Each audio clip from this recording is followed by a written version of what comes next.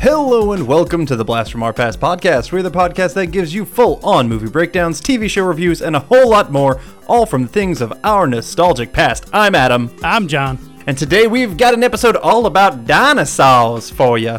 It's a dinosaur episode. And I say it like that, even though we are not going to be reviewing Jurassic Park. We're going to be doing a very different movie called Baby, Secret of the Lost Legend that came out in 1985. We are also going to review the TV show Dinosaurs and do a casting of Moon Girl and Devil Dinosaur. Now, that is actually one thing that is not from our past. Moon Girl and Devil Dinosaur is a much more recent comic book that I believe came out in 2016. Yes, although Devil Dinosaur, which I believe was created by Jack Kirby? Correct. Came out a while ago, so... Yeah, I think he was in the 70s even. Yeah, that could have been from our nostalgia, even though I honestly didn't really know anything. But they fit with the theme, so we said, fuck it, we're going to do it anyway. Exactly. And some of like the oddball stuff we can recast. Casting's kind of whatever. That's a little bit almost like a free form for us. Mm-hmm. And so I'm excited that one. It's a pretty damn popular comic book. And we'll talk more about that once we get into the casting section. Right now, the first thing we're going to do is talk about Baby, Secret of the Lost Legend. But I guess before we even dive into that, John boy, won't you tell us a little bit about 1985, which is a fantastic year because there was a really cool guy who got born that year and his name was Adam, and I'm talking about me. I must have missed that. That's not in my notes. Well, I think it's just maybe it's etched into your brain because it's such an important time in your life. Sure. Yes, that's when my world was turned upside down. I was no longer the only boy. They couldn't find perfection the first time, John, so they had to go looking again. You were probably an accident. Anyway. Fuck you. All right, so Baby, Secret of the Lost Legend came out on March 22nd of 1985. The Billboard Top 100 single of that week is a very popular 80s hit called Don't You Forget About Me by Simple Minds. Don't you forget about me. Don't you forget about me.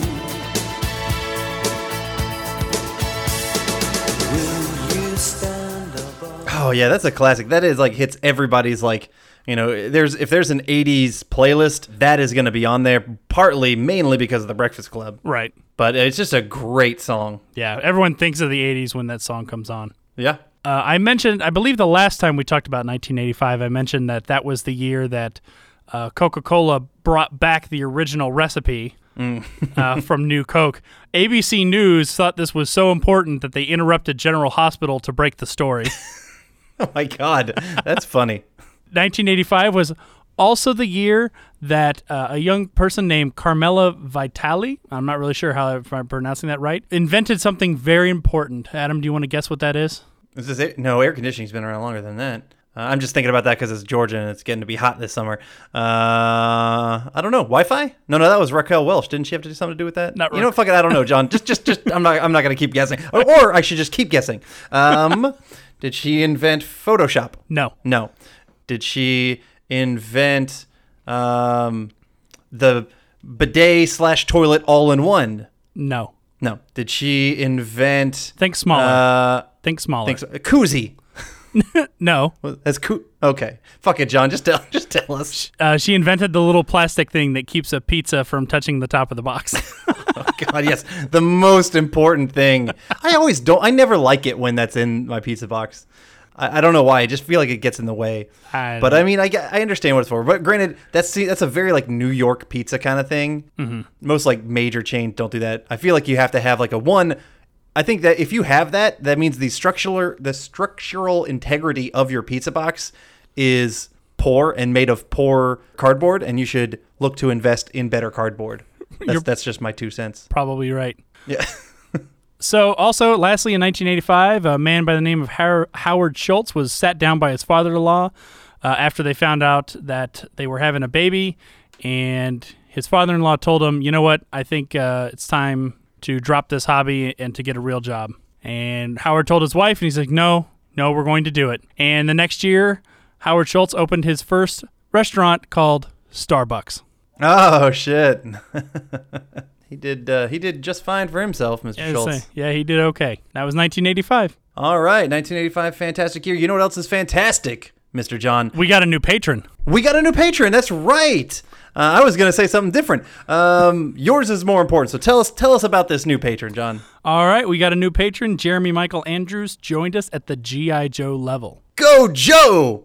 If you'd like to join us on Patreon and have a movie of your pick chosen to be on an episode, or maybe even be on an episode yourself, you never know, you can go to www.patreon.com/BlastPassCast. That's right. That he gets the opportunity to pick something for us, just like our main man, Music Man, did for our episode that we did not too long ago. That's right, Stephen Wilhelm. Yes. Ah! Thank you for that. All right.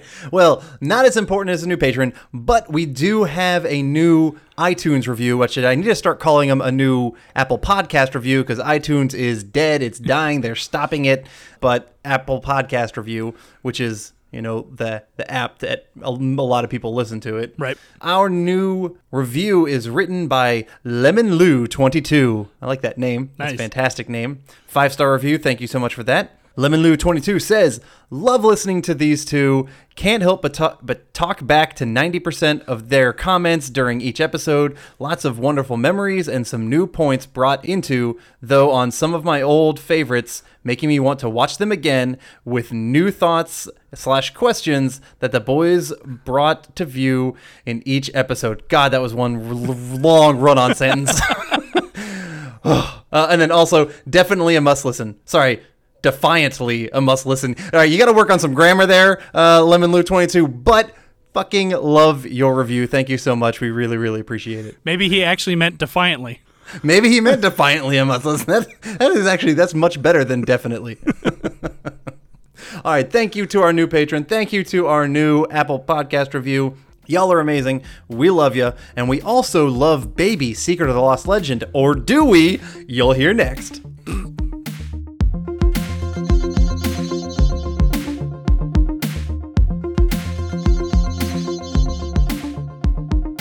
Baby Secret of the Lost Legend came out in 1985, directed by Bill Norton. He has done some TV movies and some other series and stuff like that, TV stuff. Not really too many features or anything that I really recognized.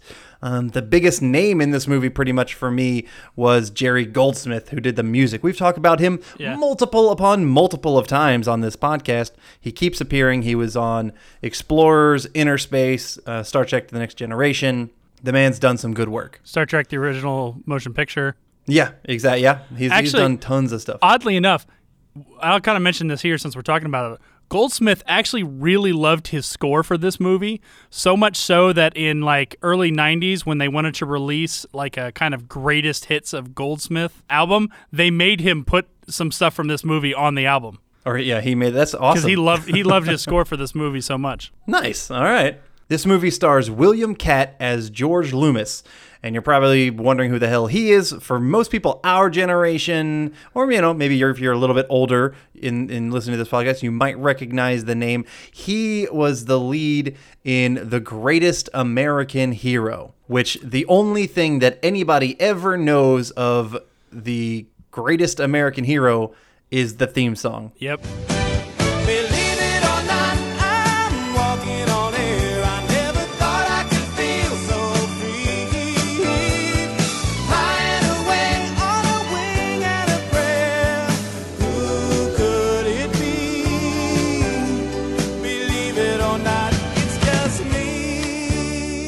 And the only reason I know that theme song is because there is a little TV show out there called Seinfeld where George copied it for his answering machine. Believe it or not, George isn't at home. Please leave a message at the beep. I must be out or I pick up the phone. Where could I be? Believe it or not, I'm not home. The second I hear Believe It or Not, I think of George's answering machine. I don't think of The Greatest American Hero. I'm just going to do a quick plug because I brought up Seinfeld. Sure. I'm a big fan of Seinfeld. I've mentioned it before in this podcast. My buddy Corey, who's been on this show with us a few times, he does it with me. We're going through every single episode of Seinfeld. The podcast is called Cartwright, a Seinfeld podcast. Please check it out if you haven't already. If you're a fan of Seinfeld, I can almost guarantee you'll like it. Almost. Nice. All right. The character of Susan Matthews Loomis is played by Sean Young, she was Rachel from Blade Runner. That's probably her biggest role. But also, a lot of us probably know her as Lieutenant Einhorn from Ace Ventura. Einhorn, Finkel, Einhorn, Finkel. The character of Dr. Eric Kiviat, I think I pronounced that right, is played by Patrick McGoohan.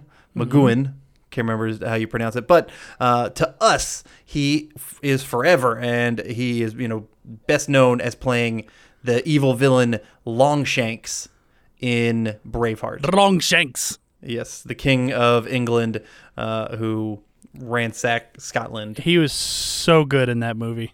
He was fantastic. He was a hell of a villain. You kind of forget about his performance in the great 90s villains. Or even just the great villains in cinema history. He's not the greatest, but he deserves a mention. He is in the top 100 of film villains, in my opinion. Yeah. He was great. So, and then Nigel Jenkins, that character is played by Julian Fellows, Julian Fellows went on to become a pretty good writer and producer down the line. He is the creator of Downton Abbey. Oh, really? Very popular show. Yes. So he plays the kind of the sidekick of the villain, kind of the nerdy science guy that was with Doc Kiviat.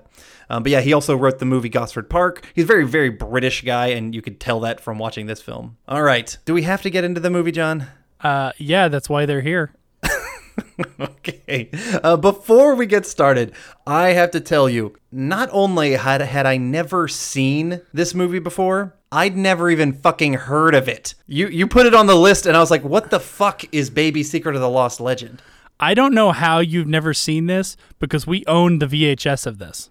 Did we really? I don't remember this at all. There wasn't even a frame of this that was familiar to me. Oh, I totally remembered a lot of it. Yeah, I used to watch it a lot when I was a kid, and I know we had it on VHS. That was the only way I would have watched it. All right, I am not going to be able to hide my disappointment in watching this movie, but I'm going to get through it, and we are going to talk it, do our scene breakdown. Let's just get started to it. We start with the title card. The title card says, "In the equatorial rainforest of West Africa, rumors persist of a huge reptile-like creature said to be larger than an adult elephant. The natives call it Mokele Mobembe. Numerous expeditions have been mounted in its pursuit. So far, none have been successful." All right, so that's our little setup. We open in a city in Africa. We see a parade going on, which I do find the parade interesting. This kind of the title credits are kind of still going on. It's a long credit sequence. Holy shit, it's a long credit sequence. They keep going with the parade. And the thing is, luckily, it's very legitimate African. And you see, a lot of dances and, interesting cultural stuff that, I don't know anything about. And so I found that interesting. So I was kind of either hoping that it would just continue and that would be the entire movie, or it would end earlier, because it did just kind of drag on, and the pace of this film already was just oh, Jesus. But it was, it was interesting stuff if you can appreciate that, which I absolutely do. There was a very interesting part at one point where you see this one guy is throwing up a kid. This is obviously the specific dance and choreographed thing where he's throwing up a kid. He holds a knife under the kid, then moves the knife away, catches the kid, and he kind of keeps throwing him up. That scared the shit out of me, but it was cool to watch. At the same point that we see that, we see this old guy following this other old white guy. So we have an old white guy following another old white guy, and then just out of nowhere he fucking stabs him. Just with a big fucking chef's knife. Yeah. It wasn't even anything normal that he would be hiding in a pocket. It's just oh, shink, here's a big fucking chef's knife, doom, into your gut. I'm gonna steal these photos that we see of a Loch Nessie monster-y kind of thing in the jungle, which is obviously reptile-like creature that we read about in the opening crawl. Now the doctor, who we later find out one of them is the doctor, Dr. Kvyat, is actually loosely based on a real person. Okay. It was a guy named Dr. Roy Mackle from the University of Chicago, who voyaged into Africa in search of, quote, legendary living dinosaurs of the Congos. Apparently, this was based on a real legend. All right. I mean, obviously, it doesn't seem like anything was found in real life. Nope. So basically, but this is like a based on real life movie. They should have put based on true events at the end of it. That might have made it more interesting. Maybe. We then cut to we're out in the country, in the African country, and we meet George and Susan. These are our two main protagonists. Susan's is a paleontologist. He's an assistant, and she's assisting this old guy, and we recognize that it's the old guy who stabbed the other dude. Mm-hmm. So it's like, okay, no subtlety there. You're a bad guy. We can tell that. He's apparently like this head paleontologist. She finds some skull, and he's like, oh shit, she's like, oh my god, this is a new species, this is something that's really cool. And he's like, no, it's not. It's just a fucking elephant skull or whatever the hell he says. Giraffe. He's trying to divert her. Giraffe skull, that's what he says, yeah. Which is, pretty idiotic if he if he thinks that it'll actually divert her, which it does not. But he's trying to push her off the trail because he wants to find this hidden dinosaur all on his own, and he wants the credit. We find out that Susan's husband, George, has gotten a job back in the U.S., and, there's a whole kind of back and forth that, she's upset because, she wants to find, all she wants to do is find her own dinosaur on this expedition. But he wants to drag him back to the U.S., and we do find that this other guy brings in an identical bone, which then makes Susan just, really want to stay and figure shit out. Which then, of course, upsets the husband. It's just like, oh my God, okay, I want to go back and work. I'm tired of Africa. I want to be here and, stay here and be a paleontologist, et cetera, et cetera. And I'm like, okay, hey guys, do you know that it is possible to split apart and still be married for a little while? You start your job in the States. Susan finishes her paleontology work out here, and we meet back together in like a month or so. Doesn't that sound like a good compromise? To me, this seems like a really fucking bad marriage that they're just like constantly bickering about this, and they don't even once bring that up as an option. I mean, when you're married, you're not married at the fucking hip to your person. Like, my wife's out running around. Who the fuck knows where right now? I mean, I don't know, but she's not here, and I'm podcasting, and I'm having a good time. I'm not saying I want her gone all the time, but it's possible. You can survive without them for a bit of time, not, forever. Did that not bother you, John? It just felt like they had a really shitty marriage. No. I mean, obviously she didn't think that because they argue about it. They go to bed. When he wakes up, she's gone. Yes. Yeah. Well, it's kind of weird. She just left a fucking note. that was a cheap ass way to do it. Well, too. I think she figured that if she tried to discuss it with him, he would either somehow convince her to not do it, or he would just complain about it. So it was just easier just to leave. I think that's still shitty. I think they need to go to marriage counseling. That's for goddamn true. They say sometimes it's easier to ask for forgiveness than it is for permission. Yeah. Well, I'm with her. I think, she has a legitimate clue right here. She's got something to try on. And he just, yeah, okay, man, it's okay. Go off and, start your new job. Instead of doing that, he charters a plane to go find her. And we get a very weird sexist scene with this pilot. I can't let her get away with it. What would you do if it were my wife? I'd whip the bitch. I was a little uncomfortable, from some of the quotes that he was saying. Yes. It was funny, though, because I was watching this with my wife, and they were so horribly sexist that it was making her laugh. For me, they were so horribly sexist. My wife, who was listening, was like, why the fuck did John make us watch this movie? She was legitimately angry at you. for making this happen. I didn't remember that scene. Yeah, I wouldn't imagine. Let's see. So he finds her. She's out, helping this African elder who's gotten sick. She's like legitimately trying to help a guy, and he's all pissed at her. But this old African elder apparently ate something that looked like a dinosaur. I was going to say dinosaur. Dinosaur that made him sick. So, okay, we're getting clues. We're moving on.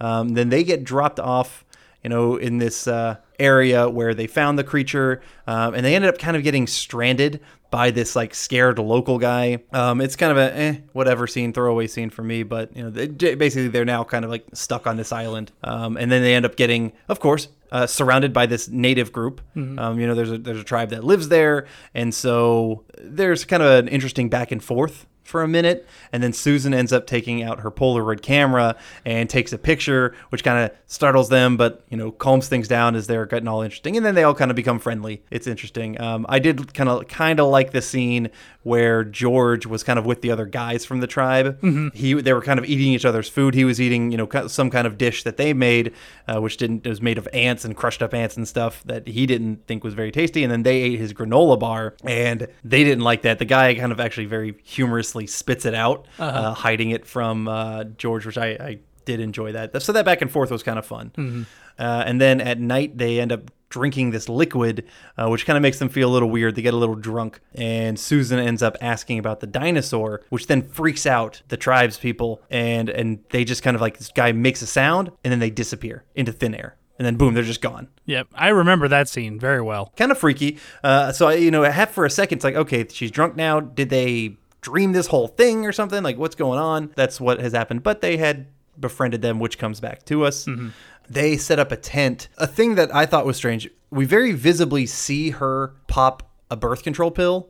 Like, she pops it out and swallows it. And so I'm like, oh, okay. They previously had talked about children early on in the movie, or earlier on, where he wants kids and she doesn't, or something like that, or she's not ready for him at this time, that kind of thing. And we see her pop a birth control pill, and I'm like, oh, okay, this will probably come back. Obviously, babies are a theme here, which, yes, the name of the dinosaur is going to be Baby, but it's not the same. Like, them having a baby is something which, straight up, John, does not come back. There's no line that ties it back together. There's no, I'm going to defiantly throw my birth control pills away. Like, there's no or decision that, hey, we just dealt with this big baby dinosaur. We don't want a baby anymore.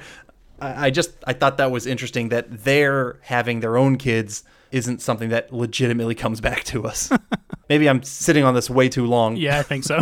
Then I should. Okay, fine. So as George is trying to force sex on her that she doesn't want, what an asshole. He's being a little bit forceful. And just as that's happening, a fucking dinosaur in a very anticlimactic scene just comes in and like eats their tent and just grabs it and like picks at it. And they watch the dinosaur, and then it fucking cuts away. It cuts away to the bad guys. That is the weirdest. Oh my God, that editing pissed me off, because this thing that they, have been spending, I don't know, whatever it is, the first 15, 20 minutes of the movie searching for, and like all the hype about, we see for a half second, we get a good look at it, but then as they see it and they're obviously going to go follow it or something, we just get a cutaway to the bad guys. I'm like, what the fuck? This is the most climactic point of the movie right now, and you fucked it all up by going to another scene. That pissed me off storytelling wise. It wasn't well done. There should be a grand moment where they're seeing these dinosaurs or something, where they sneak it up on it or track on it. Instead, it's just like, all right, it eats a tent, and then you want to stay on it, and then they don't. They're just like, all right, fuck it. Like, that was stupid. Boy, that was stupid. Anyway, we just cut to the bad guys. The bad guys are on their way. They're going there too. That's all we need to know. George and Susan track down like the brontosaurus looking thing, and John, fucking John, we got to talk about these puppets and these dinosaurs. Jesus fuck. This thing, it looked so bad, particularly the movement. Anytime the dinosaurs had to run and move, it looked rough. And I'm talking, like, I would have taken claymation, anything like that, way better than what they had, which is obviously two dudes in a suit, just running. It was legitimately exactly that. Two dudes standing back to back, running in a brontosaurus suit, and it looks god-awful. Yeah, the special effects on the dinosaurs isn't great. It does not hold up. It looks atrocious. It looks, you know what? I'll go ahead and tell you my recommendation. Watch this movie if you really want to fucking laugh at some guys old school fucking dinosaur techniques. That was so fucking bad. Other than that, don't watch this movie. Okay, all right, let's keep going. So Susan wants to go get a picture of it, and they end up finding a whole family. You know, you got a papa dinosaur, mama dinosaur, and a baby dinosaur. And the adult dinosaurs get pissed off at the camera, and so George and Susan have to run away, and then they end up, they start to interact with the dinosaurs and start feeding them, and they're a little bit of a montage of getting closer with the dinosaurs, and they want to end up putting a transmitter on the baby. Our bad guys catch up with everybody, and they end up finding the dinosaurs, and they tranquilize it. They tranquilize the mama, and the other adult dinosaur is fucking pissed.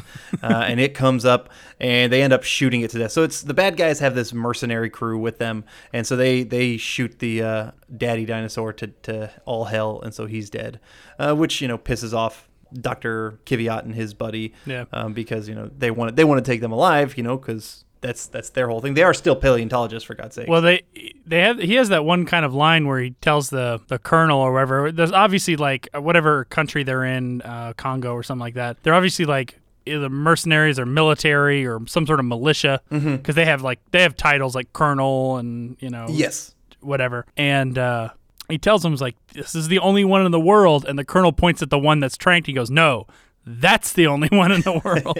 Yeah, I do want to. Which I thought was a good line. I did like that guy. Yeah, I do want to point this out, even though he doesn't really come back at all. One of the guys in the mercenary group is a guy named Eddie Tago, who played in one of my favorite sort of 80s satire movies called Top Secret. Oh yeah, and yeah. He played, that's good one. He played the character of Chocolat Mousse. Oh yeah, okay. I remember that dude. And oddly enough, that guy stopped acting, I think sometime in the 80s, late 80s, or early 90s maybe. And he before he became an actor, he actually was a reflexologist. And he became a reflexologist for one of the top football clubs in Britain. Oh, cool. And so he's good at what he did. Yeah, so that's what he's been doing since like the mid-90s. Okay, cool. A scene that I don't want to pass, which I thought was hilarious. George goes up and confronts Dr. Kiviat, and he's like talking to him like, you can't do this. And one of like the militia guys just comes up and judo chops him right in the neck. I fucking died. I was just like, holy shit. They just like a legitimate judo chop. And he goes down. Oh, and I thought that was funny. And as they're about to, they're going to kill George and Susan, they got the guns ready.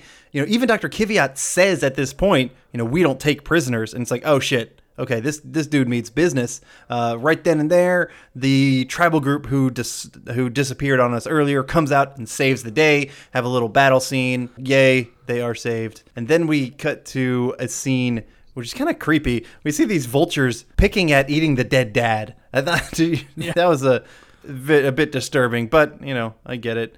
And the baby is there, and the baby's all fucking sad about it because, at the time where the bad guys were attacking the parents, George and Susan had the baby, and they're kind of holding it back and keeping it from getting caught too. Mm-hmm. And so the baby is really, really sad about, his dead dad. And I would probably be sad as well if the puppets didn't look so fucking awful.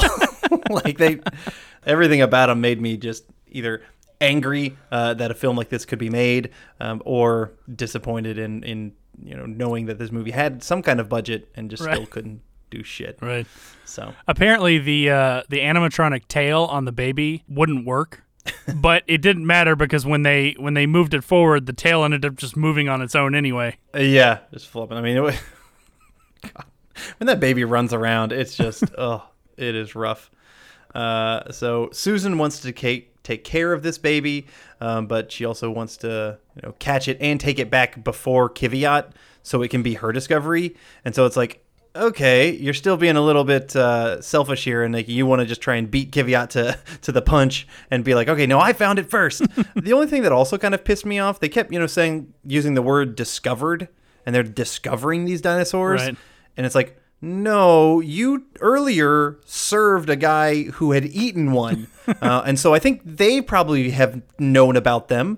And then also you just met this entire tribal group who have known about them. You haven't discovered shit. You're only saying that because you're a fucking white person. And that kind of really did piss me off.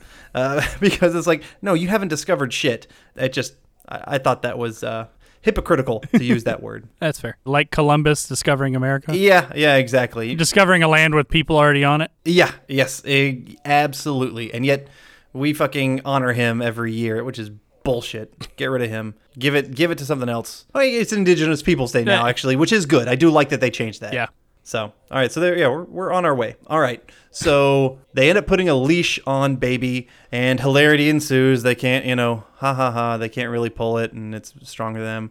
And at one scene, the baby now wants to sleep with them in their tent. Hilarity ensues.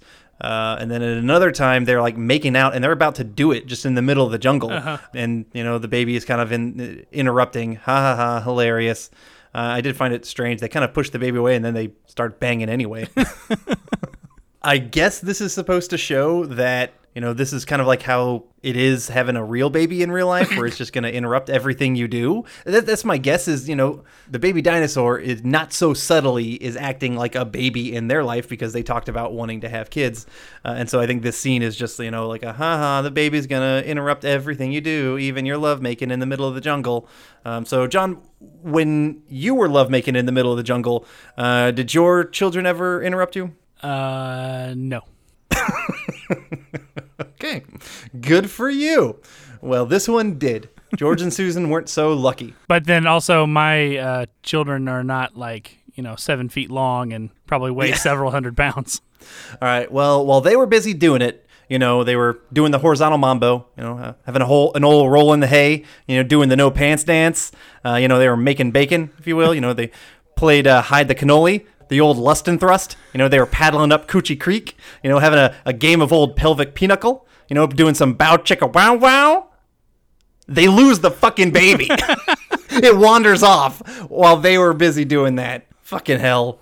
Anyway, they go try to find it, and instead they see the bad guys with the mama dinosaur, and they get seen as they're trying to release her. They try to go up and actually release her. Doesn't happen. They get caught. Here's something that pissed me off. Oh, just one thing? Just one thing.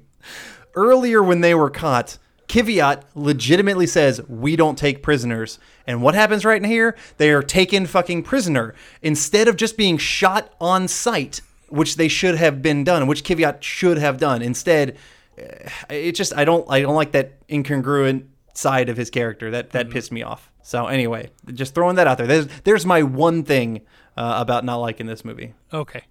There's more things. All right. So the doctor tranquilizes and ends up killing the general or the colonel, whatever, the leader of the mercenary group. And he frames George and Susan. He's trying to I don't know what the fuck he's trying to do. But, I really have no idea why he's keeping them alive right now. But he does that. And then he says he can track the freak. Somehow also, God damn it, another thing. He also somehow knows about the baby dinosaur. How? I have no fucking clue.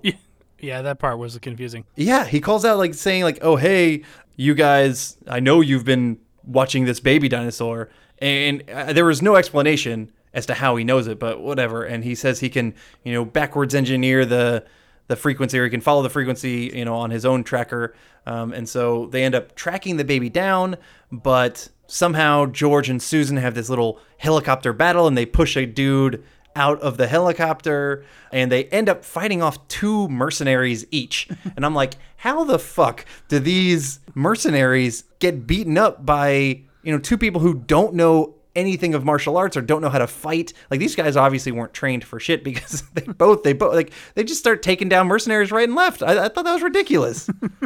They jump out the door into the river at some point. They get to the baby and they take it to a cave. And then we have a kind of a weird scene where these bats are all, attacking them in the cave. At one point there's a bat in Susan's hair. It's going nuts. And the baby grabs it and pulls it off and throws it off of her as if to protect her. This baby has a much better brain and is better at protecting her than George is. That's for sure. I thought it was quite strange. Okay, I guess it can understand, what is attacking her and how to fix it and all this kind of shit. It was just moving on. Moving on. This is one of the fastest reviews I know I'm going to ever do, I think, in the show, just because I want to get to the finish as fast as I can. They get to this waterfall, and the bad guys have ended up following them in there, and so now they have to jump.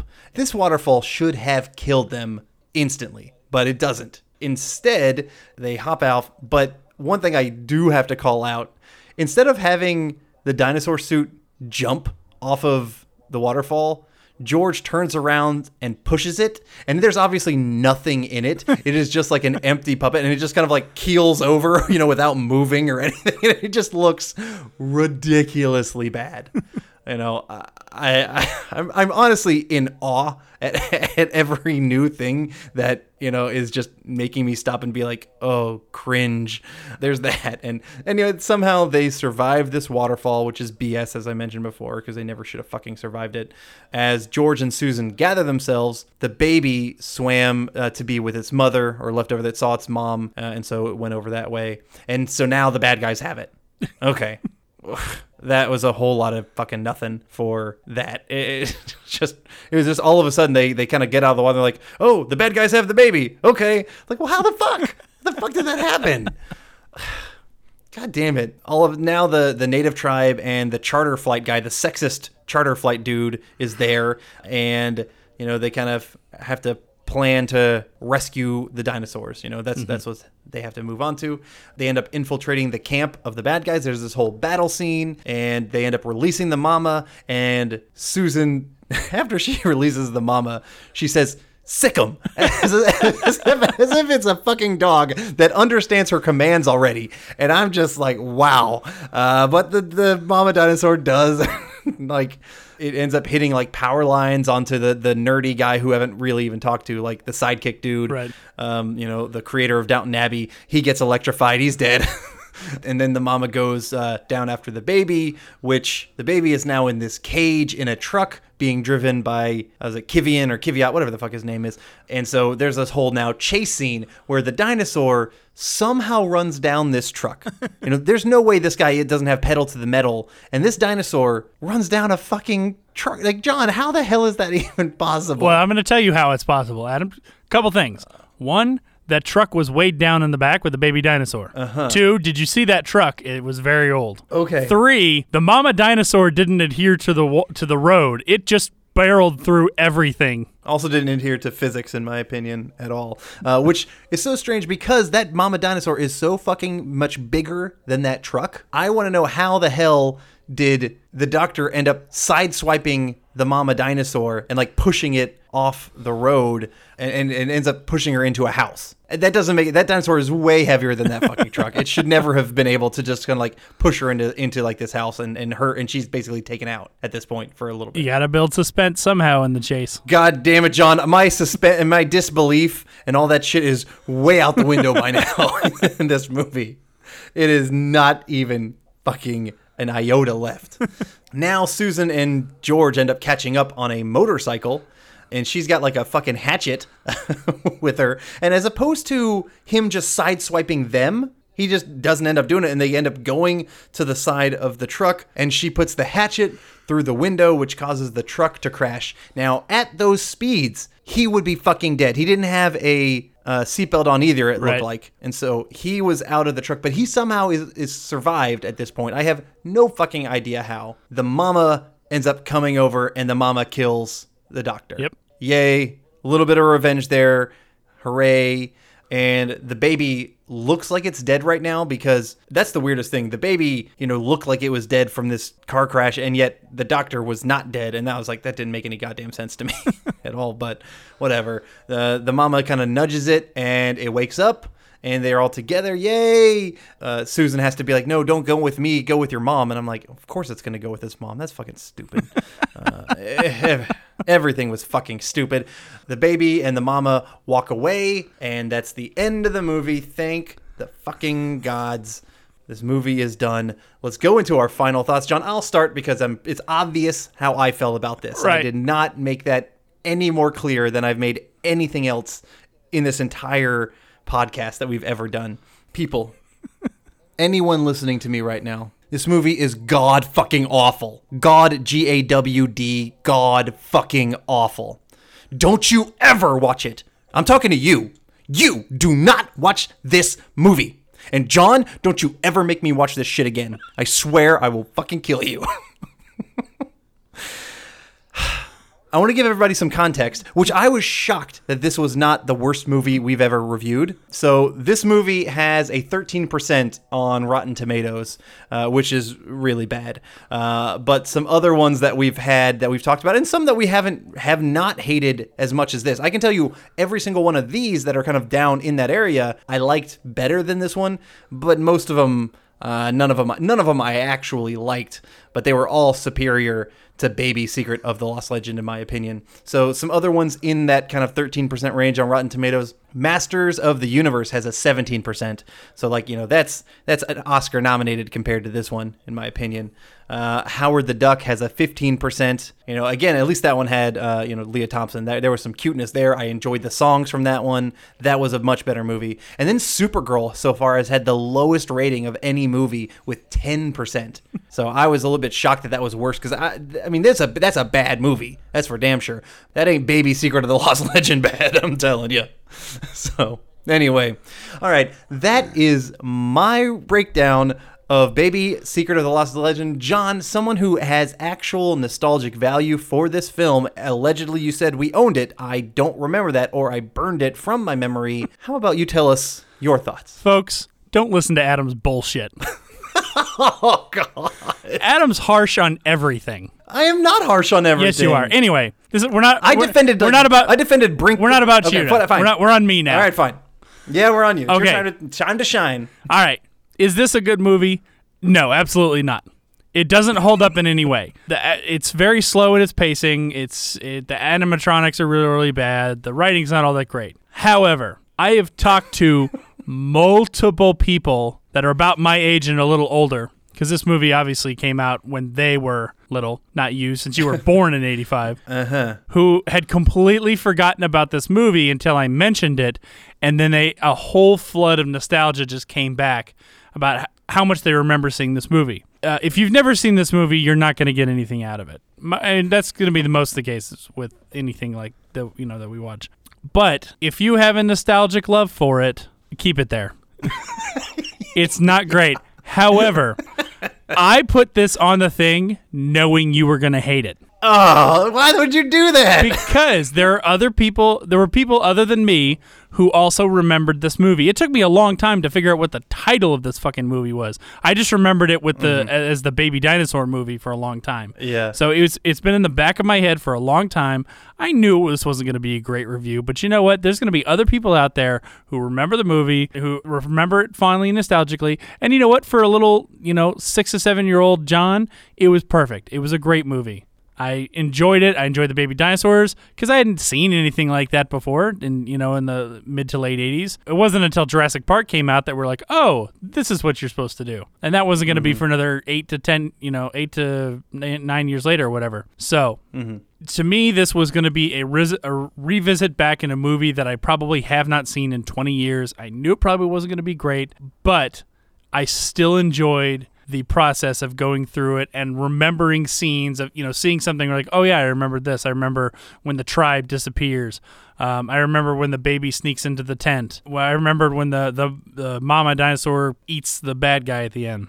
This was much more for a revisit into a movie that I hadn't seen in so long. So that's why I chose it. I didn't give a shit whether you were going to like it because I knew you were going to hate it. This was a nostalgia one for me. Good. And I'll probably never forgive you ever at again. your 40th birthday party, I'm going to rent a giant screen and show this movie. Fuck you. I'm never turning 40, John. Fuck you. All right. Because that means the movie will be 40 years old then, too.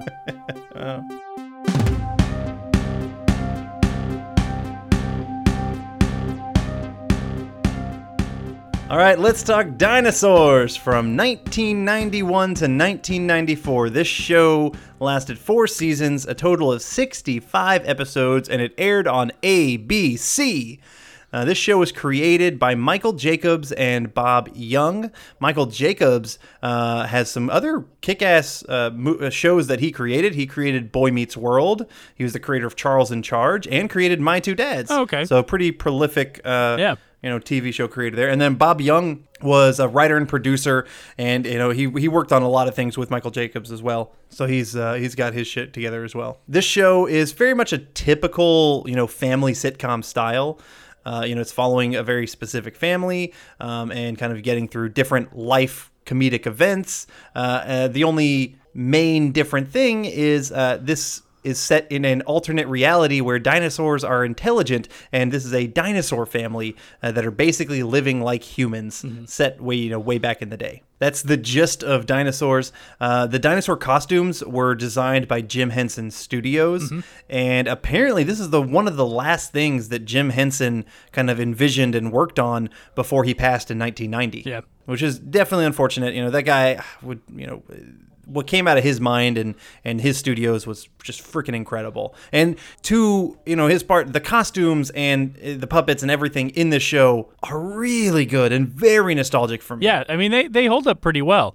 I mean, you can tell it's animatronics in the face, but it still works really well with the show. Yeah, it does. They look solid. They're just people in suits for most of it and just kind of walking around, and that's fine. But they move well. We see, emotion in their faces, and everything works really, really well for this show. Dinosaurs stars Stuart Penkin as Earl Sinclair, the father of the house. No, not a word. I don't want you thinking.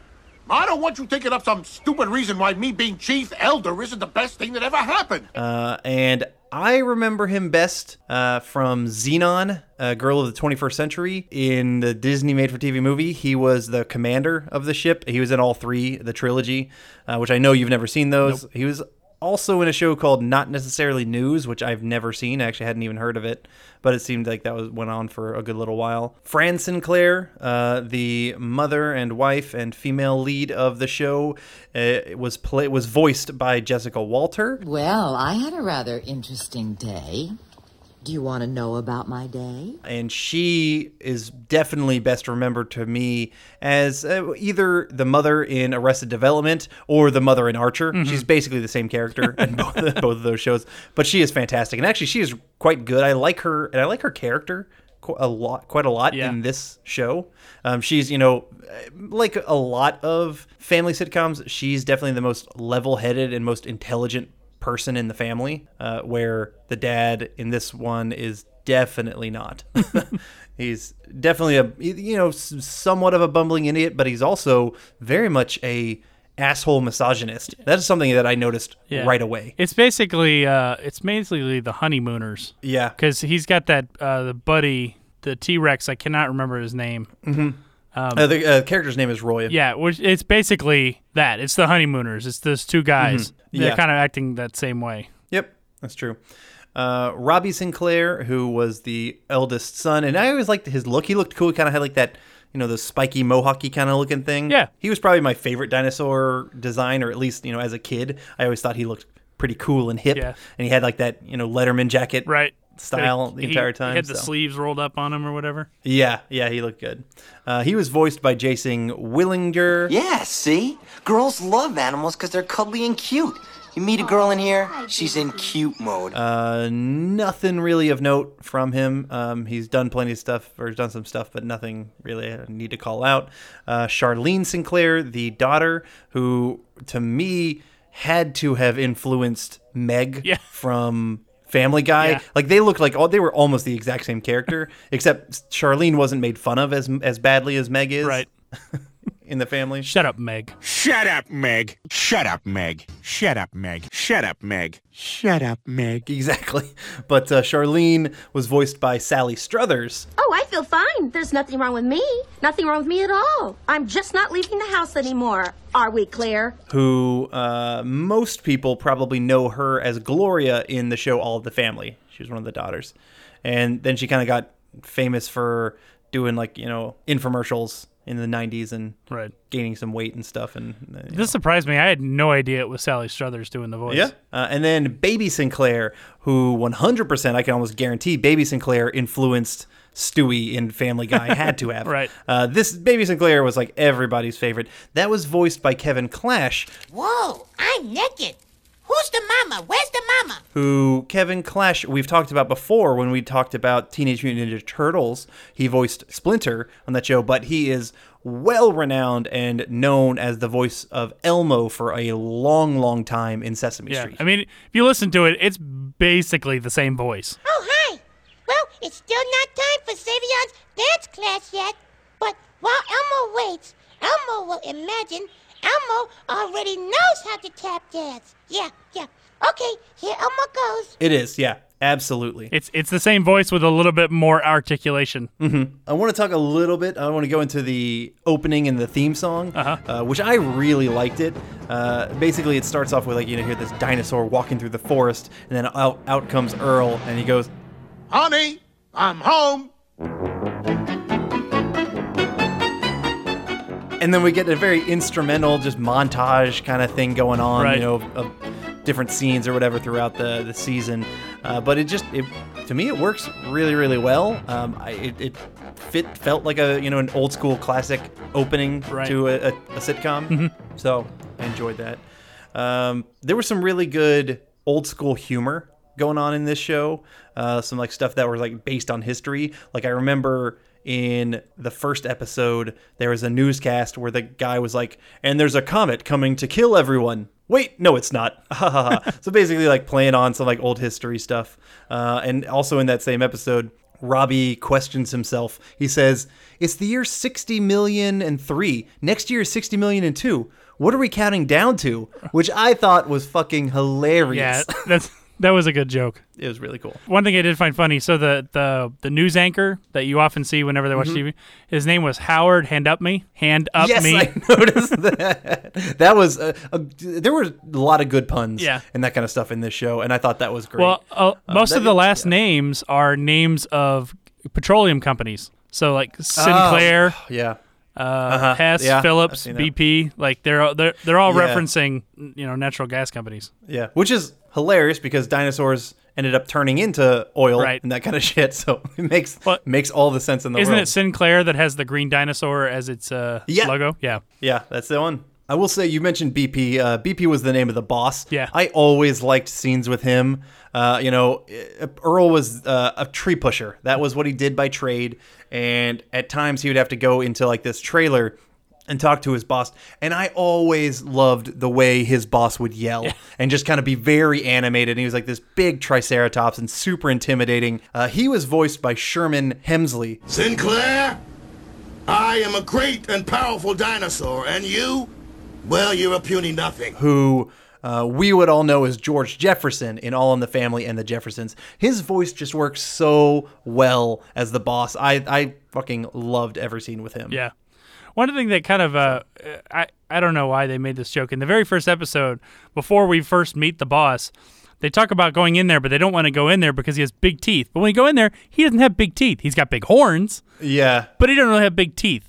So I don't know if they filmed that before they had the puppet for the boss, and then they ended up switching it up because they only make that reference in the very first episode. So maybe that's what happened. That's very possible because, those scenes, you never really saw Earl with the dinosaur or with the boss at all. The boss's angle was always just like a single shot that they could have shot way later and added in and be like, oh, wait, no, this Triceratops works really well here. Right. That was maybe against script, but yeah, very possible. I always wondered how the hell he got in there because he takes up the entirety of the room. Absolutely. Even like later, you see like there's like a hole in the top of the thing because his horns kind of like stuck through it and stuff like that because the dude is so big. Some other interesting side characters from the show.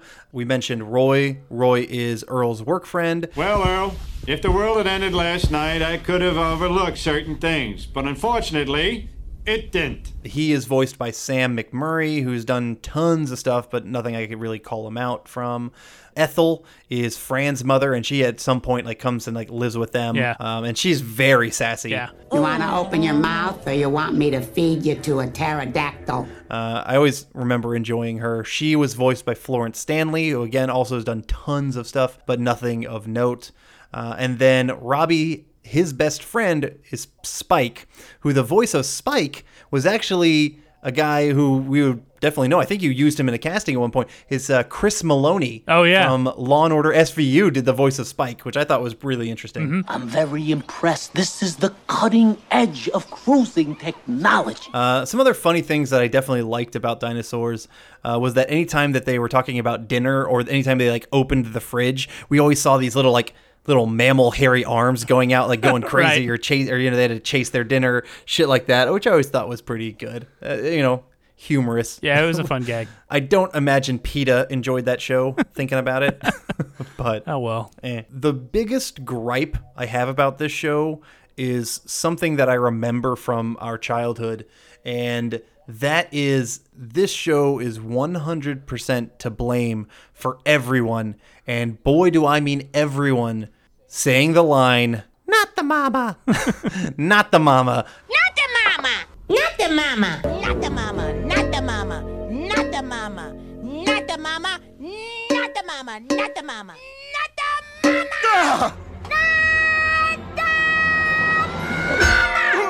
Everybody said, and then hitting somebody on the head. Right. Like that was what the baby Sinclair did to Earl. Like almost every episode, it seemed like, and that became that was the I carumba. That was the whatever like Bart kind of Simpson-esque lines that they had that worked with this show for the baby, and it was just like holy crap.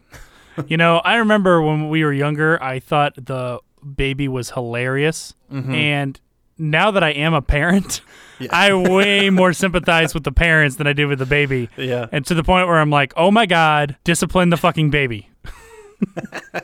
Yeah. However, that still doesn't mean that it wasn't hilarious. Yeah, it's still funny. The one thing that I thought was kind of interesting, this show had no laugh track. Like a lot of sitcoms of the day had a laugh track. This one didn't. I honestly thought, rewatching it now, I kind of wish they had a laugh track. Okay. I think it would have helped. Yeah, it was a little stagnant at times. Yeah, that's really all it came from. Is there were some very quiet moments where I felt like a laugh track would have helped, but they didn't do it that way, which is fine. There was also just in general some of the humor I actually really did appreciate watching it. They had some really good like meta humor going on. They broke the fourth wall a lot of times, like seeing that now. They weren't afraid to kind of like make fun of themselves or just kind of like let people know that they knew they were a bit of a TV show. The writers would allow that. And it was good. I actually really, really appreciate that as an adult. And so I enjoyed watching that aspect of the show for sure. Yeah. And as you said before, like same kind of thing, the very fourth wall break or, meta style humor, the news anchor's name, the hand up me, like, right. That's a perfect example. For anyone out there, Hulu has the show. And so it's got every episode if you guys want to watch it. It also includes episodes that were in syndication that never aired. So like pretty much in Hulu, the show ends in season 4, and it only got to like episode 7 of season 4, but in Hulu, they end up going to like episode 13 or something like that. Okay. But the last episode in Hulu is not the last episode of the show, which I do want to talk about the last episode of Dinosaurs. I ended up watching 3 episodes in this one. I watched the very first episode, one pretty much smack dab in the middle, and then I watched the last aired episode, not the extra syndication ones. What about you? I watched the first 2 episodes.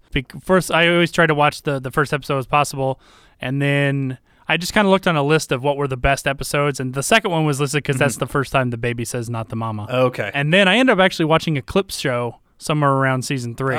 Okay. So, cool. Which was a little bit of a clip show, but they added a weird twist to it that actually made it a little slower for me. So, okay. Yeah, there was, I watched, the middle one that I watched was a one about this weird plant that like everybody gets addicted to and just makes everybody happy. It's basically like, it was a call out to weed. And it was very interesting. And at the end of it, I really did appreciate like the fourth wall break because like, at the end of like every sitcom where they do like drug episodes, they always like kind of turn to the camera and say like, don't do drugs, kids. And so Robbie was talking it and he kind of like walks quote unquote offset. And he's like, hey guys, don't do drugs because when you do drugs, we have to make stupid episodes of this show. We don't want to do that for you. So just don't do drugs. Okay. And like, it was hilarious. And like, please help us stop having to do drug themed episodes of sitcoms. So good night. And I was just like, oh, that was funny. An interesting take on how to word it. So do you by chance remember the series finale? I don't. Okay, let me tell you how kind of fucked up it is. So, a very comical show, but the episode itself ends very fucking depressing. So, industrialism and non-environmentalists have like killed all of these fucking bunch beetles. And so these bunch beetles were eating off these poppies, these plants that would like have rapid growth that was going on. And so they've kind of gone wild. And so to stop the plants from further growing, this company, the We Say So company, which is the one that Earl works for, creates this poison to kill them, and it gets sprayed everywhere, which the poison ends up killing all forms of plant life. And so like, oh fuck, all right, well now we got to get some clouds to get some rain. How do we make clouds? Oh, we'll drop bombs in a volcano to make clouds, and that makes big black clouds. Well, what the big black clouds that end up doing is not making rain. Those aren't rain clouds. It ends up covering the earth, with these dark clouds that we're not getting enough sun. It's bringing on a new ice age, basically. And so now it's bringing on an ice age where everything is cold as shit. And we get a couple very interesting lines where Earl says, After all, dinosaurs have been on this earth for 150 million years. And it's not like we're going to just disappear.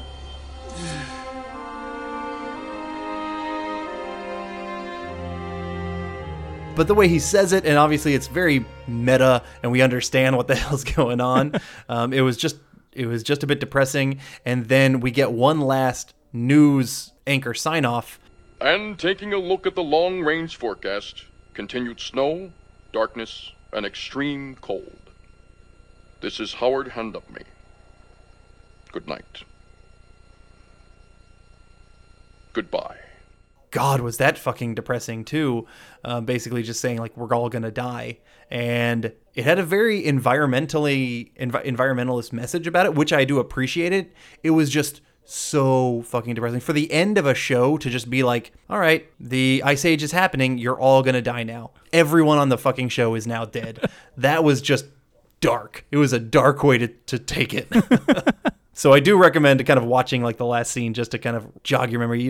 It's not something that you remember from the show, but I found it interesting. Yeah. Okay. I'll go into my final thoughts. Okay. If unless you have anything else you want to add. Nope. Okay. I thought the show was pretty okay.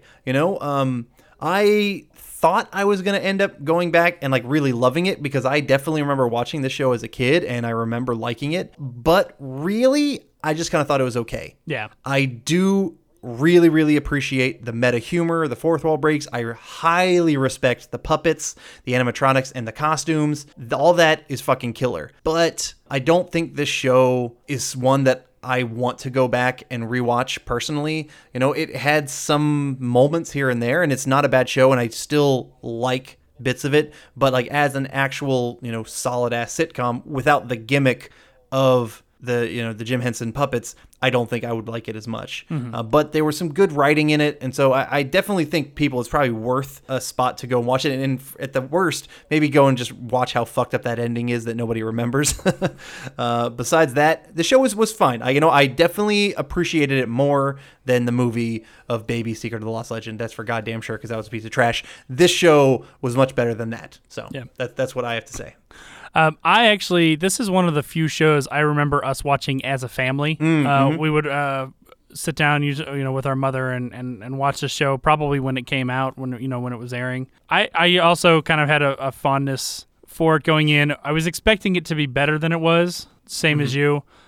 It wasn't bad. I might go back and watch a few episodes. I haven't really introduced my kids to it. They might like it. But overall, I didn't cringe sitting through the episodes, but I did find myself sort of wandering away from the stuff. So I think some of the stuff just didn't hold up. And you're probably right. Adding a laugh track would have helped. But that being said, it was funny. It had its moments, and it definitely had its place in pop culture in its time. So I can respect it for that. Pretty damn good assessment.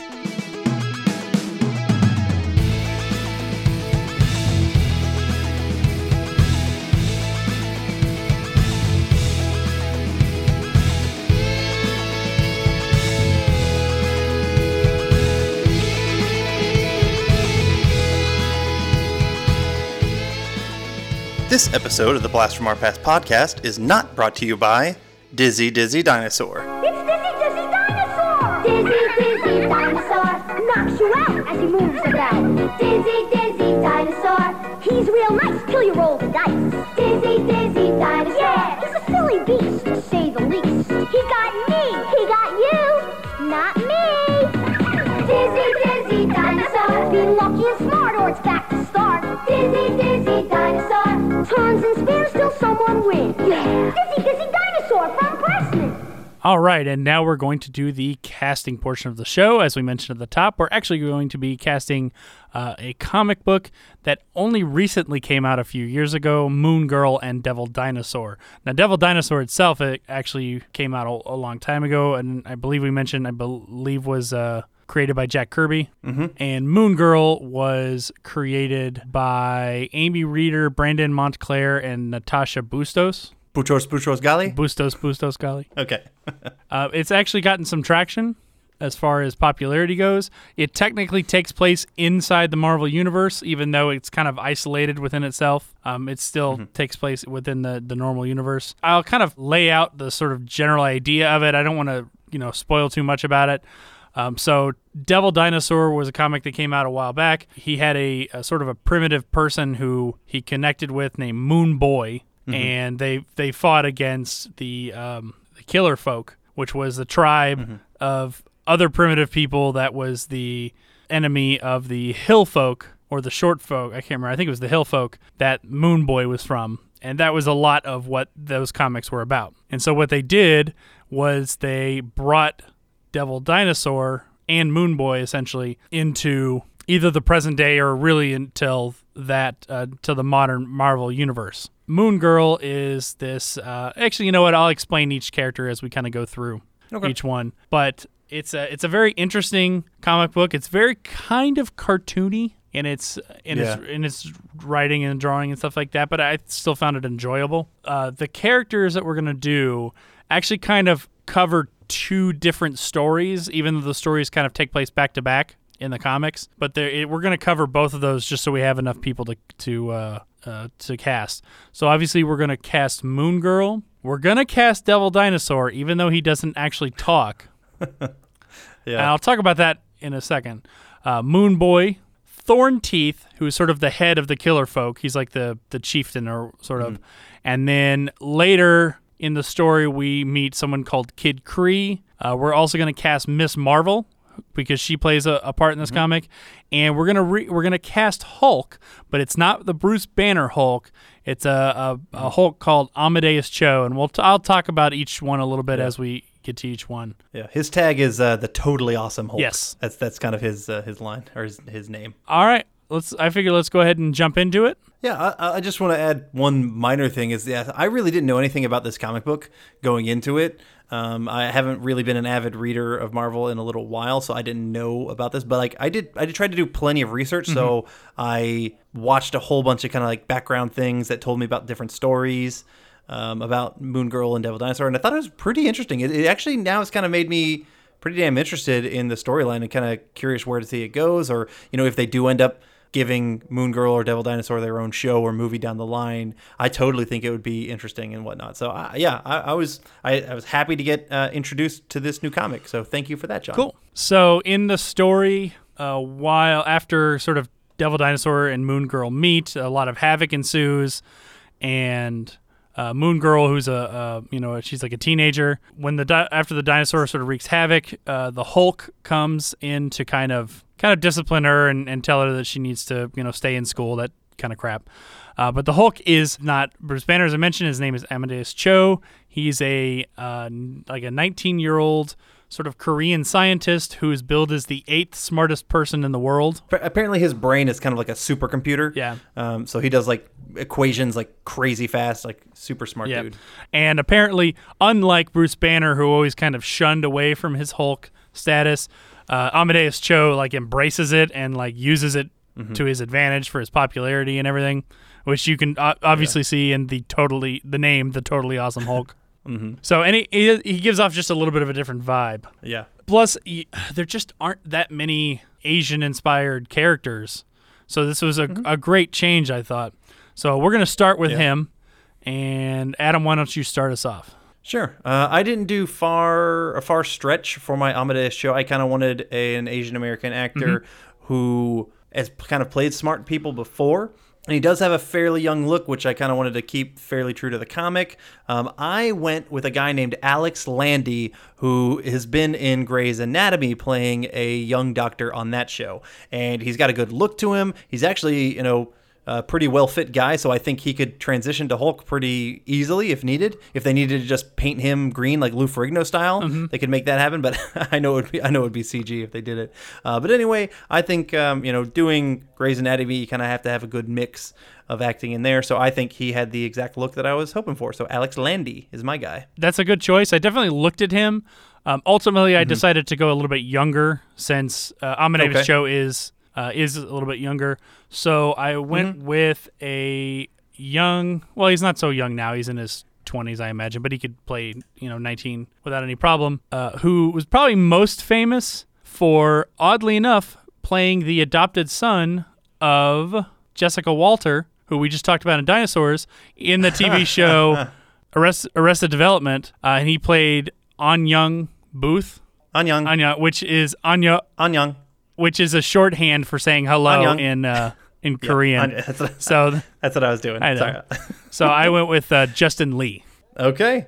Justin, I have not seen him recently, but I think that totally would work. And, looking at him grown up, yeah, he's got a perfect look for it.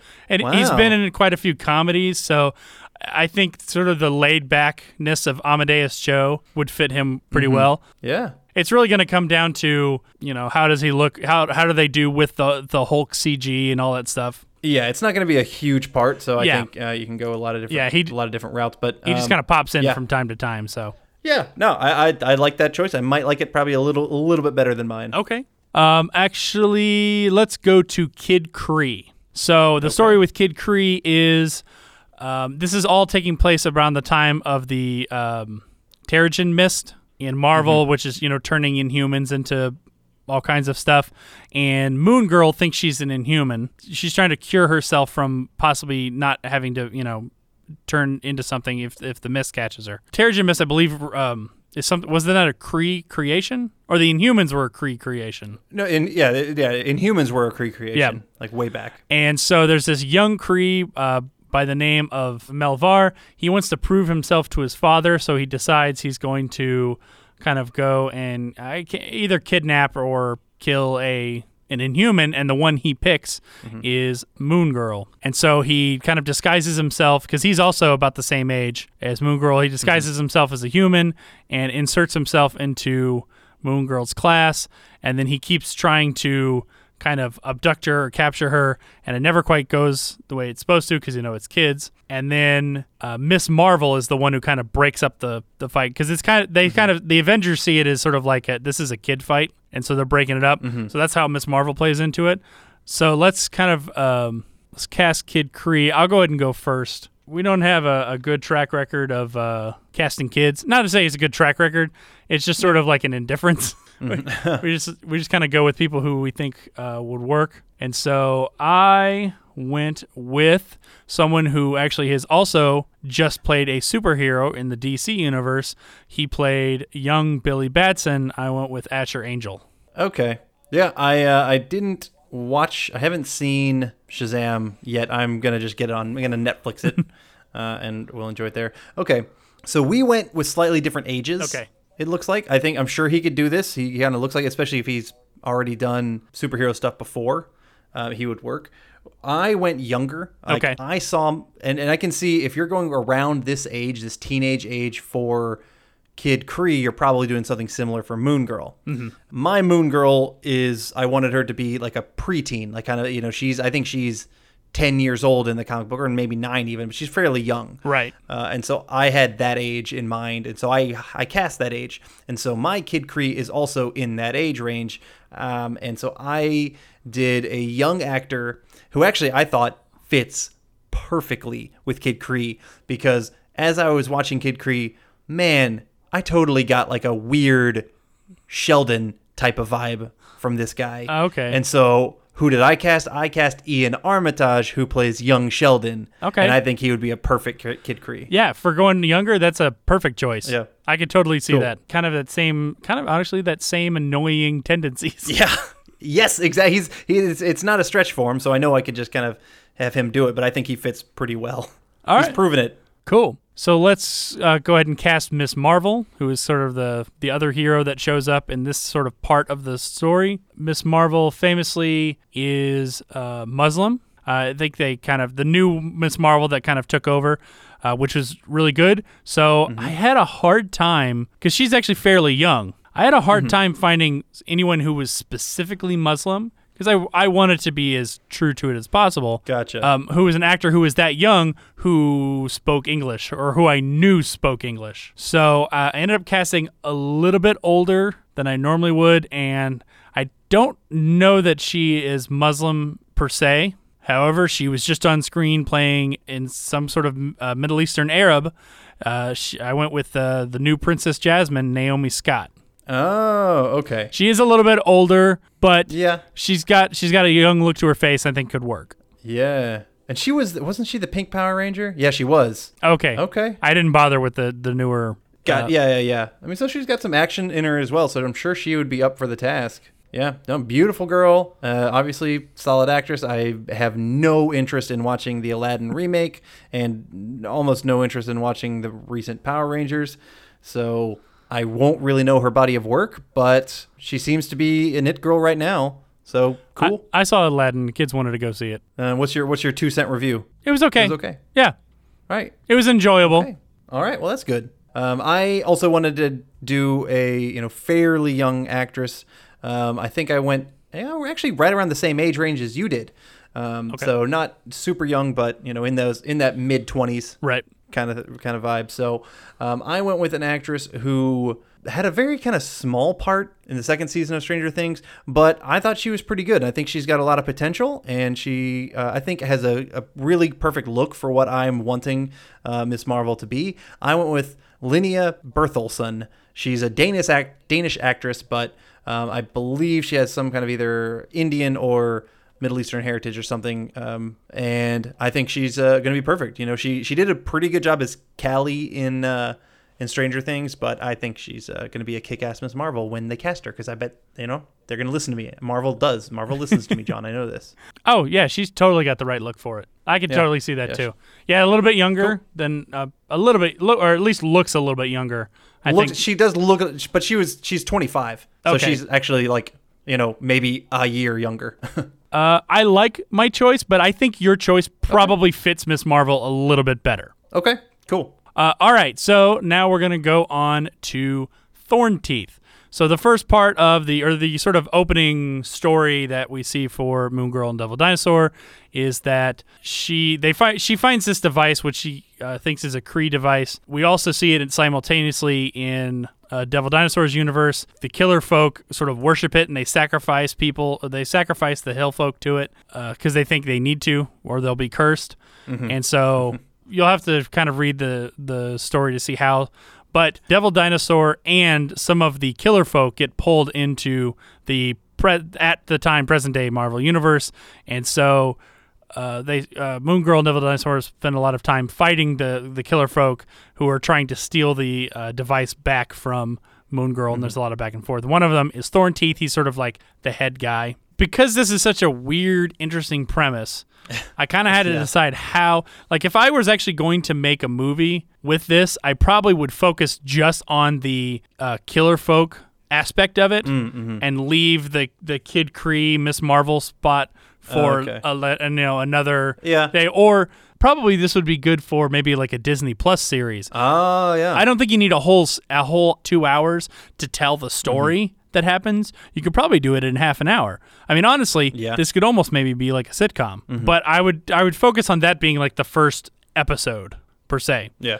And so Thornteeth, I wanted some veracity in him. I wanted him to look intimidating, and so I went with someone who looked intimidating as shit, and we almost had the same casting with him until I changed him to someone else. But I think he would work well in this sort of aspect. I went with Rory McCann, a.k.a. the Hound. Yeah, he is definitely intimidating, and he's worked with prosthetics before and wearing armor or whatnot. And Thornteeth, would probably have a bunch of prosthetic hair and shit like all around him because as being like this kind of like semi-Neanderthal ape man or whatever kind of thing that group is. Yeah, he would probably work. He's definitely good as an actor. He's definitely intimidating. So. Yeah, I'm cool with that one. I like mine better, but I'm cool with that one. Okay, cool. I went with an actor. I really didn't struggle too hard on this one. I was trying to find people who have done either CG characters or, prosthetic-y kind of beast characters before. Mm-hmm. I was kind of like looking through the Planet of the Apes people, that kind of stuff. Other ones have done like that. And then it hit me, okay, maybe I should look at Lord of the Rings and The Hobbit. And so in The Hobbit Battle of the Five Armies, there is a character named Bolg, who's one of the main villain orcs. Mm-hmm. I went with the guy who played Bolg. His name is John Toohey. So he's done CGI and kind of CGI villains specifically before, and he's done them pretty well. And so he is my Thornteeth. Okay. I mean, that's a good choice. I like mine better because I think it's more of a name. More of a You're all about the names, John. Oh my God, you're so fucking Hollywood. Whatever. All right, so let's go on to Moon Boy. Moon Boy, we meet when we first meet Devil Dinosaur in the series. He's the one who's been with Devil Dinosaur since the beginning, since the early comics in the 70s, and he kind of, spoiler alert, dies at the beginning of the comic, and that sort of enrages Devil Dinosaur, and you have to kind of continue on. So it's not going to be a big part. It's going to happen very quickly. In truth, you probably would just find anyone to do this since it's such a short part. However, I wanted to put a little extra thought into it. He's young because it's Moon Boy. So I went with a young actor who is probably most famous for playing Henry in the show Once Upon a Time. I went with Jared Gilmore. I have seen nothing really that he's been in. Yeah, he looks like a teenage-ish kind of kid, and I'm sure he'd be fine. Okay. I don't know. Yeah, I don't have anything to say about it other than I'm sure you did an okay casting. Okay. I went with a guy I kind of remember seeing Moon Boy being somewhat funny at times. So I kind of went with a semi-comical actor, and I also kind of had the look in mind of you remember the movie Jumanji from the 90s? Yeah. When the boy in that one gets turned into like a half boy, half monkey. Right. That's kind of what I was looking at for the look of Moon Boy. And for some reason, I think this actor kind of has that look and would transition into half boy, half monkey very easily. He's most famous for being in Stranger Things. Maybe I was riding the Stranger Things train after casting my Miss Marvel. I went with Gaten Matarazzo. He plays Dustin. He's very funny. He's I think around 16 or so right now. I think he would be an awesome Moon Boy. Oh yeah. I think I used him for something. Yeah. I believe he was cast before, and I'm pretty sure he was by you. I can't remember what I used him for, but I do remember using him. Yeah. All right. No, that's okay. That would totally work, especially if you're using a really young Moon Boy. All right. So now the interesting one, Devil Dinosaur. He's a dinosaur. Yeah. He doesn't really talk. Yeah. However, I don't know. I might play up a little bit of because they're later on in the story there develops a little bit of a link between Devil Dinosaur and Moon Girl, and I don't know. Part of me thinks I might use some sort of psychic link, so in her head maybe she hears him talk. Okay. But either way, I went with someone who could do both. He could make dinosaur noises and he could do other ones. I'm not ashamed of it. I went with Frank Welker. Yeah, I was curious if you were basically had us do Devil Dinosaur just to get old Frankie Welks. I did look around, and I actually thought about using the other guy who's very well known for doing animal noises, which is D. Bradley Baker. And oddly enough, D. Bradley Baker did voice Devil Dinosaur in the kids' Marvel show, Superhero Squad, or whatever it's called, where it's sort of like a kind of a young kids version of the Marvel Universe. And in an episode that had Devil Dinosaur, he voiced Devil Dinosaur. All right. But, a big movie, I'm going for the big guns. I'm going for Frank Welker. Yeah, and you got to send the best, and Frank Welker is the best. Yep. Yeah, I mean, that's a fantastic call, and I think it makes, if I had the money and if I was the producer, he would be who I would have gotten, but I wanted to get somebody different. Okay. Just try to envision, if this Devil Dinosaur needed to talk, how would he want to talk. So I went with someone who hasn't done dinosaur noises, but he has been a gargoyle before. Now, he wasn't the main gargoyle. This guy is actually probably more known now as playing a weird, dumb starfish. He's Patrick in SpongeBob, but he's done kind of like, he's always had a silly voice, but he could make it, somewhat dinosaur-y, but I kind of still like the silly, somewhat aspect. Basically, I was thinking very Broadway in Gargoyles, his voice from that. So I went with Bill Fagerbakke as my devil dinosaur. Okay, interesting. Yeah. Interesting. Yeah, I like to be interesting. So this is kind of a weird tie-in to Gargoyles, because you just made me think about this.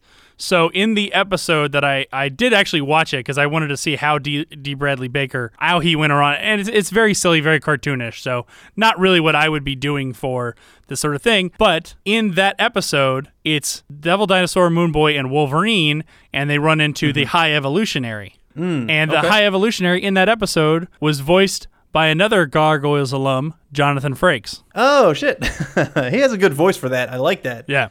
So and Frank Welker did the voice of Bronx the dog on Gargoyles. So yeah, so everybody touched Gargoyles back in the day. Yep. Good shit. Everybody ties in. All right, so we're on to our main character, Moon Girl, whose name is actually Lunella Lafayette. Is her actual name. Okay.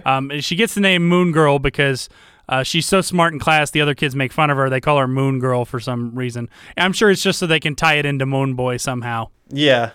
But her name is Lunella, but Moon Girl is what she goes by. So I'll go ahead and start. Why not?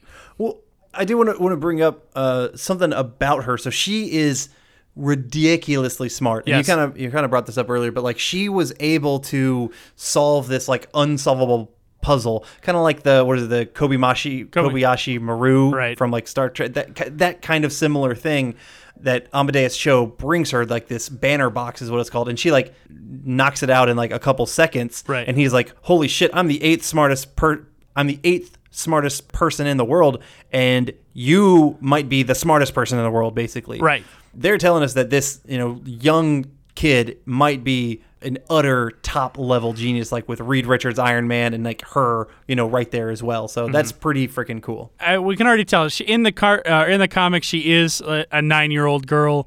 I did go a little bit older, for teen years, but she would work perfectly. She's a great actress. We've seen her do a whole bunch of things. I first saw her in Beasts of the Southern Wild. She was in 12 Years a Slave. She was Annie in the new Annie. She's done some voice work.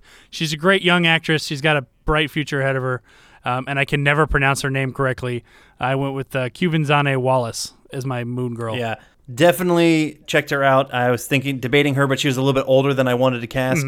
But I definitely thought that she would have been a fantastic choice. Pretty much, if I was going that age range, I wanted her or Marcy Martin from Blackish, who she's a hell of an actress too, and she, I think, would fit perfectly. But either of them, that's a really good call, especially if you are doing that older age range. So good choice there, John. Okay, cool. I went with as I said, a younger actress, someone who I think, wanted trying to keep that, around 10 vibe. So she's not as well known as Cuvanzane Wallace, but she is a good little actress. She was in the movie Wonder with Jacob Tremblay, and I think it was Julia Roberts or somebody. And she's also in this PBS show called Odd Squad. She's young, very talented little actress. I went with her name with Millie Davis as my Moon Girl, and I think she's got the right look, and she's definitely in the age range that I wanted.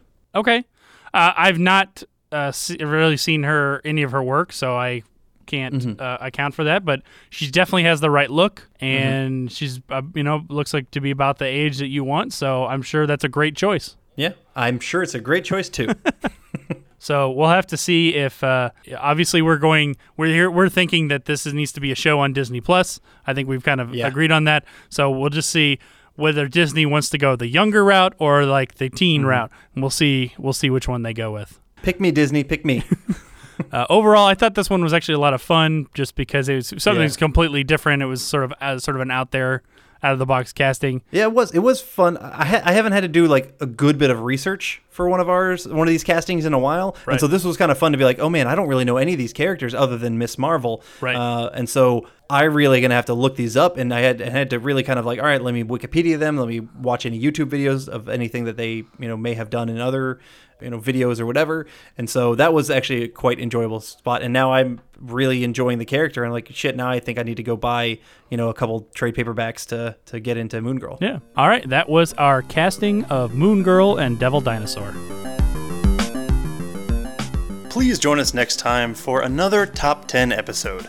Adam and John go over their top 10 favorite game shows of the 20th century. If you have any suggestions for movies or TV shows from your childhood, you can reach us at blastfromourpast@gmail.com. Or you can find us on Facebook, Twitter, or Instagram at @BlastPastCast. So until next time, I'm John. And I'm Adam. And thanks for joining us. See you next time.